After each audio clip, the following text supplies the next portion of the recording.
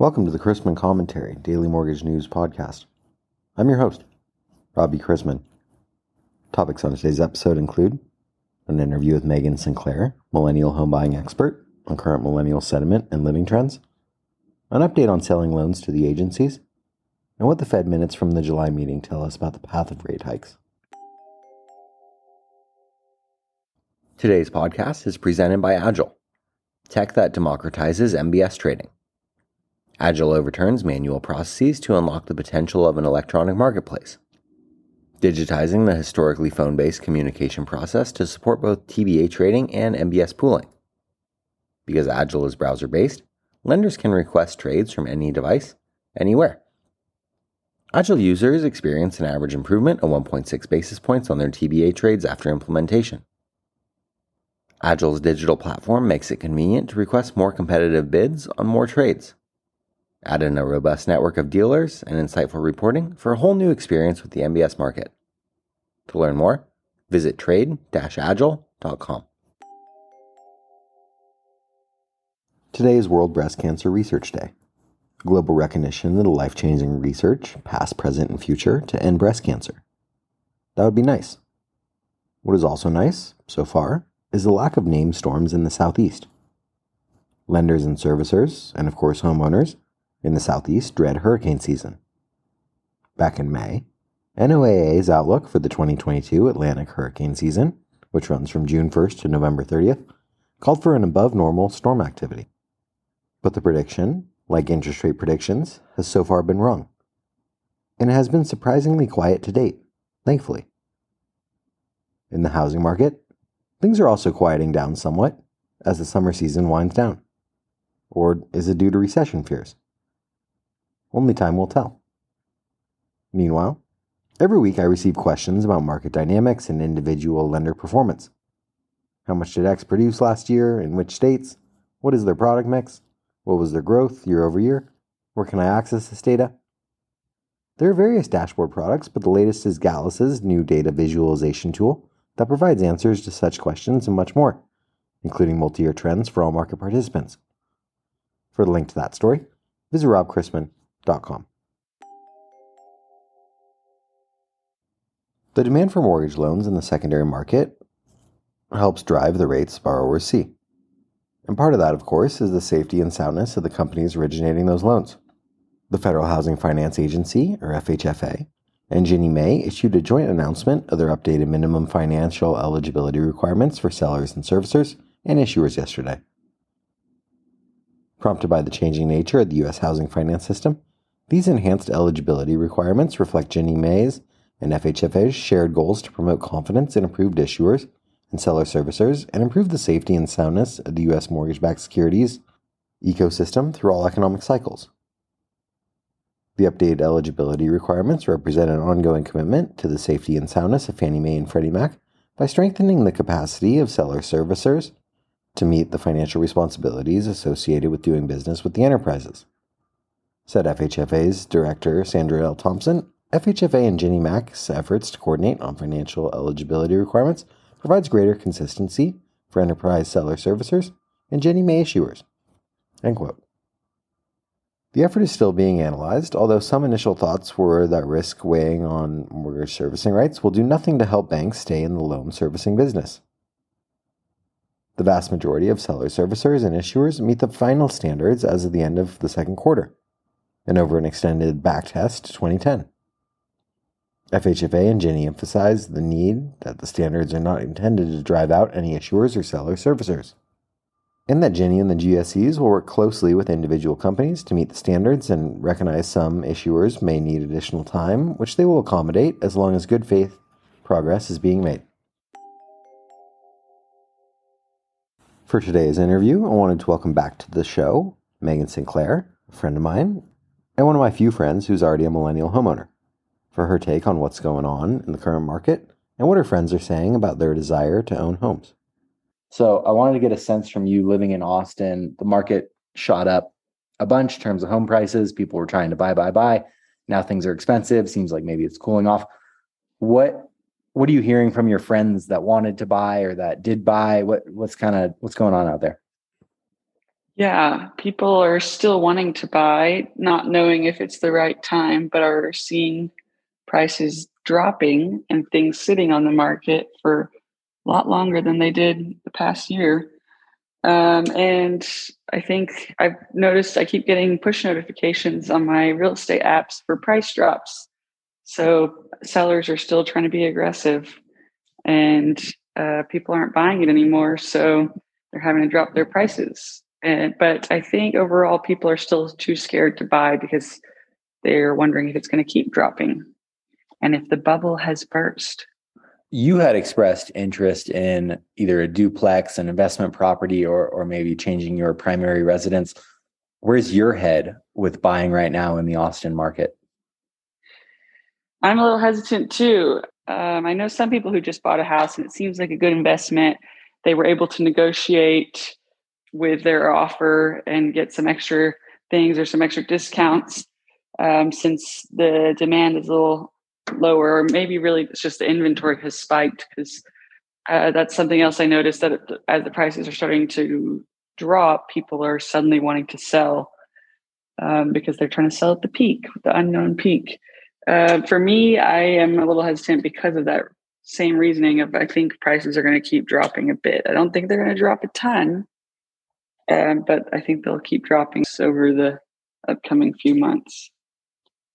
Do you have financial considerations laid out in terms of this makes it worth it to rent, this makes it worth it to buy at this interest rate or purchase price, I should buy?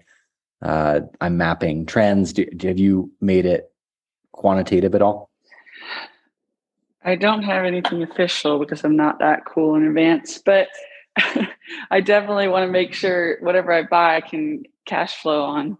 So, especially if I'm not going to live in it. But I've also been comparing rental prices, and especially living in the downtown life, the rental prices are about on par of what you could be paying in a mortgage for a place with similar square footage. So that's my deciding factor. If I'm living in it, is the mortgage payment going to be less or about equal to what I could just pay in rent? And if it's close, then I lean towards buying. But right now, all the mortgage payments are of things I'm looking at are a bit higher than what I could pay in rent for. And usually the rental places have better amenities. I look for that cash flow opportunity if I'm renting it out to others. Yeah, and I guess also there are other investment opportunities where your money can appreciate rather than putting it in real estate. So if something like Tulsa, Oklahoma versus San Francisco San Francisco is 7 times as expensive as Tulsa, Oklahoma. You think it can be argued that it has 7 times the quality of life? How do you decide, hey, if I live 30 minutes outside of downtown, it's going to be 1/3 the price, but is my life going to be 3 times worse? Yeah. How do you think about that? Yeah, good question. I don't know what life in Tulsa, Oklahoma is like, but, and I don't know if I want to know. It sounds pretty cool. My aunt lived there once. But for me, it's about what priorities are, and everyone's priorities are different. And I drive a car that gets 10 miles a gallon by choice, and now's not the best time to drive that car. So I don't like to drive a lot, and I want to live somewhere where I don't have to drive a lot.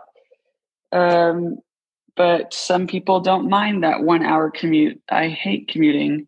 And that's why I decided to rent out my house originally a few years ago. It's because I was over commuting pre-COVID life when we had to commute.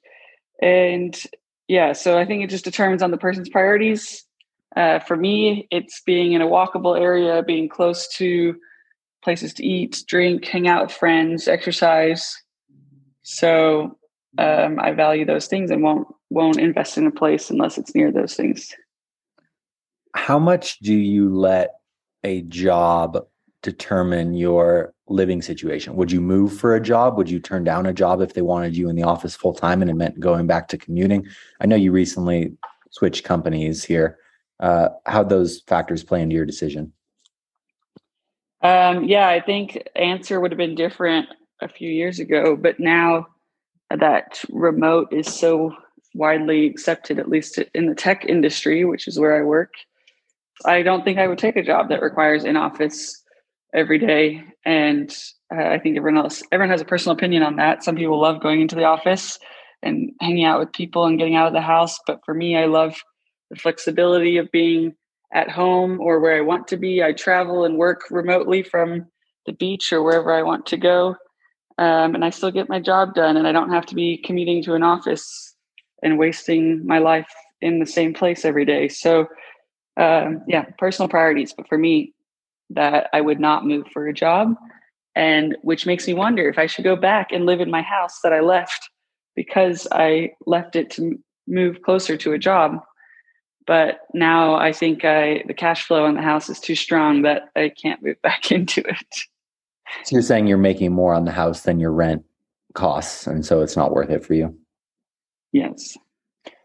If you were to go through the home purchase process again, or even a refinance process if rates drop down here in a little bit, how would you choose a lender to work with? Would you go with a real estate agent recommendation? Do you have personal banking relationships? Would you just go to a big nationwide lender that you've seen advertisements for? How do you decide? I value money, so I go based off of rate, assuming that the place offering the best rate has a decent reputation. So I'll give multiple places a shot. Go for like a small bank that I keep my checking account with, or a local maybe realtor recommendation, and then also compare it to usually a big loan factory online type of offer. And whoever is going to give me the best rate and best offer, I will go with, because over time, that's a lot of money. Let's be a little more specific. If you were looking for good rates online, where do you start your search? Google good mortgage rates? Google good mortgage rates. Honestly, I can't name an online broker that have like a search engine for mortgage rates. If that doesn't exist, we should start it. But it probably exists. So I would find it via Google and then use it to find a good rate. Yeah, I think the problem though with some of those type of things, like if you're on Zillow and they have a bunch of lenders listed, it's the lenders that paid the most to be shown rather than that could show the lowest rate. But yeah, I've talked with friends about doing kind of a kayak.com for mortgage rates. And in addition, it would be great if a borrower or a potential borrower could enter some of their information or allow their credit to be pulled or some documents to be uploaded. Then based on that, when the rates were shown, they were already pre-qualified or pre-approved with those lenders. So the process was already halfway down the road and they could start going shopping with an automated letter. I think it's a great idea out there. Actually, if any listeners know of anything that exists like that, let me know. I want to flip the script. Any questions for me about what's going on in the housing space? Anything you've been wondering about? Or if any listeners want to start this company with me, give me a holler. I work in the tech industry and I'm ready to start a company. But hey, the Zebra is an Austin startup and they do the same type of thing, but for insurance. And they've been very successful and had a lot of funding. But anyways, moving on. Questions for you. What do you think is happening in the housing market? Is now the right time to buy? I don't think it's ever necessarily a bad time to buy. And maybe that's said with some bias because I'm in the industry. But if people don't like, obviously home affordability isn't great right now with the appreciation we've seen over the last couple of years and the interest rate rises we've seen in 2022. But I actually just bought this summer. I think first off, if your investment horizon is long enough, it's not like your home values are going to decline. And second off, if you don't like your rate, refinance in a couple of years. It's not like rates are going to stay high for forever. And so I think getting in a house sooner than later is never a bad idea. In terms of people, I have friends that are staying on the sidelines and saying, oh, I'm waiting for the market to crash. It's going down. I would say there's not enough supply, both in terms of new construction out there due to labor and supply shortages, and also existing homes for sale, because a lot of people refinanced into a 3% 30-year fixed rate. So right now they're saying, even if I could get a lot of money for my home, why would I sell? Because I'd have to go out and get a new home at a 5% 30-year mortgage rate, and boom, now I have to pay a ton more interest out there. So there's no incentive that way. That's exactly my situation. My current rate is 2.8, and why would I leave that when I'm cash flowing on the house on a 2.8 rate? Yeah, I'm with you. Also, my friend has a saying. He's a realtor here in Austin, and maybe it's common saying, but he says, marry the house, date the rate, because you can always switch your rate. I think that's a great point. And also I would add that, and this isn't really mortgage related, but you can change anything about a property except its location. You don't like the house on a location, tear the house down and build a new one. I get that that's expensive, but falling in love with a specific house rather than the amenities it provides or the convenience factor of being there. You have time to make things into your dream house.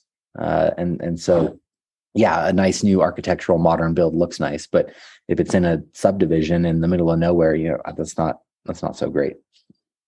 My friend is actually going through a house renovation right now, and she decided to move out of her house and extend a new master suite and completely gut the kitchen and redo all flooring through the house and everything, paint.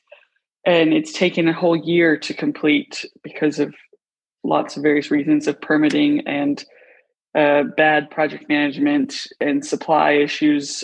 They ordered nice designer interior features, and getting them shipped in was hard. But at this point, she wishes she would have just torn down the house and rebuild from scratch, because it probably would have been faster and they would have a brand new house. I'm like, what are you advocating for here? And they've spent so much money having to live somewhere else for a full year. Yeah, true. While their own house gets rebuilt. But no, the fact you can tear down a house and you can rebuild your dream house, and you can always change your rate, because I think she also refinanced when the rates dropped. Do you think there are added difficulties in owning properties in multiple states rather than just in one state? In terms of having investment property, like if you were to do short-term rentals, I think there's economies of scale of having the same cleaner or handyman in the same city. I think if you're talking longer-term rentals and you have a good accountant, I don't think it necessarily is a deal breaker. It is the added hassle of setting up your maintenance networks in those cities and making sure if something goes wrong at the house, you have people that can take care of it. Also, if you've lived in Texas for a while, the Texas real estate market, you feel comfortable with things. If you want to buy a house in the middle of nowhere, Nebraska, you might not have as good a lay of the land out there. Are you interested in something specifically? No, just one of my friends advocates for buying in investment properties in smaller, more affordable cities, and not trying to go for things in Austin or places like Austin. Yeah, I think a good move is actually smaller college towns, like a Missoula, Montana, or a Tucson, Arizona, where you're going to have a continuous supply of renters. You don't need to have that nice of a place. They can kind of beat it up and it'll be okay. And you can keep increasing rent because the turnover is high like that. Yeah, that's another question. How do you increase your rent on a good tenant who's been there? You don't. Or you lay it out beforehand and say, hey, look, I'm going to increase rent at a steady 5% year over year rate, or by the median increase in property values for this metropolitan area. And you lay it out beforehand, because if you have a good tenant, they've been nice to the place, they make their payments on time, and you go back and say, hey, I'm going to increase your rent by 10%. It's not going to sit so great with them. So I think setting clear boundaries and having good communication at the onset is the way to do that, and having things spelled out in writing too. Yeah, it's something I wish I would have done a bit better, because now my HOA has gone up, my taxes have gone up, my maintenance costs are going up. I think if you have a logical tenant, you can say, hey, my maintenance, my HOA, my taxes have gone up. I'm passing those costs onto you. And they shouldn't be too dismissive of it, because I think that's very fair. It's not like you're raising rent for the sake of lining your own pockets more. You're just trying not to cut into your bottom line. Yeah, that's the goal. But they are good tenants, so it's tough decision. Yeah, it is tough. Well, thank you for making the time and talking to me. Always a pleasure to join the Chrisman commentary. Bond prices once again pulled back yesterday, thus raising rates, largely due to the release of the UK's inflation report showing its consumer prices accelerating to 10.1% year over year, a pace not seen in 40 years. Fortunately, US consumers are standing firm in the face of inflation and rising interest rates, as consumer spending persisted in July across most discretionary categories. Retail sales, excluding the drop caused by falling gasoline prices and slowing car purchases, rose more than expected last month. While the headline figure was flat, U.S. retail sales are not adjusted for inflation, so on an inflation-adjusted basis, sales were up year over year. Yesterday afternoon brought the release of the minutes from the July Federal Open Market Committee meeting, confirming the Fed's data dependency. There was no talk of MBS sales or the size of September rate hikes. A lot has happened since the meeting, but officials in late July continued expecting ongoing increases to the Fed funds rate, though many expressed concerns about potential over-tightening and expressed the need to eventually dial back the pace of rate hikes. The committee members also wanted to gauge how their monetary tightening was working toward curbing inflation, and most believed that the bulk of the effects from higher rates have yet to be felt due to the transmission lag. The minutes noted little evidence that inflation pressures were subsiding, with some feeling that policy would have to reach a sufficiently restrictive level and remain there for some time. The bond market had been hoping for a Fed pivot, which was at least partly behind the decrease in rates since mid-June. Today's calendar is underway with weekly jobless claims, down 12,000 to 250,000, with continuing claims in at 1.437 million, and Philadelphia Fed manufacturing for August, which posted a big jump to 6.2, an upside surprise. Later today brings existing home sales from July, Freddie Mac's primary mortgage market survey, a Treasury auction of $8 billion of reopened 30-year tips, and remarks from both Kansas City Fed President George and Minneapolis Fed President Kashkari. Today's MBS purchase operation from early payoffs, the last of the week, sees the desk in UMBS 30 4% through 5% for up to $776 million. We began the day with agency MBS prices better by an eighth, and the 10-year yielding 2.87 after closing yesterday at 2.89%. Let's wrap up with a joke and some housekeeping. Thanks to Carol K for passing along waiting for a package. With UPS, your package is in your city on a truck driven by Mike. It will arrive on your doorstep at 6:27 p.m. today. With FedEx, it's your package is coming. You'll get it when we get there. With USPS, it's what package? With Amazon, it's we are already inside your apartment. Check the bathroom. And with Facebook, it's we know that you were thinking about ordering a toaster yesterday. Here are 20 ads for toaster ovens.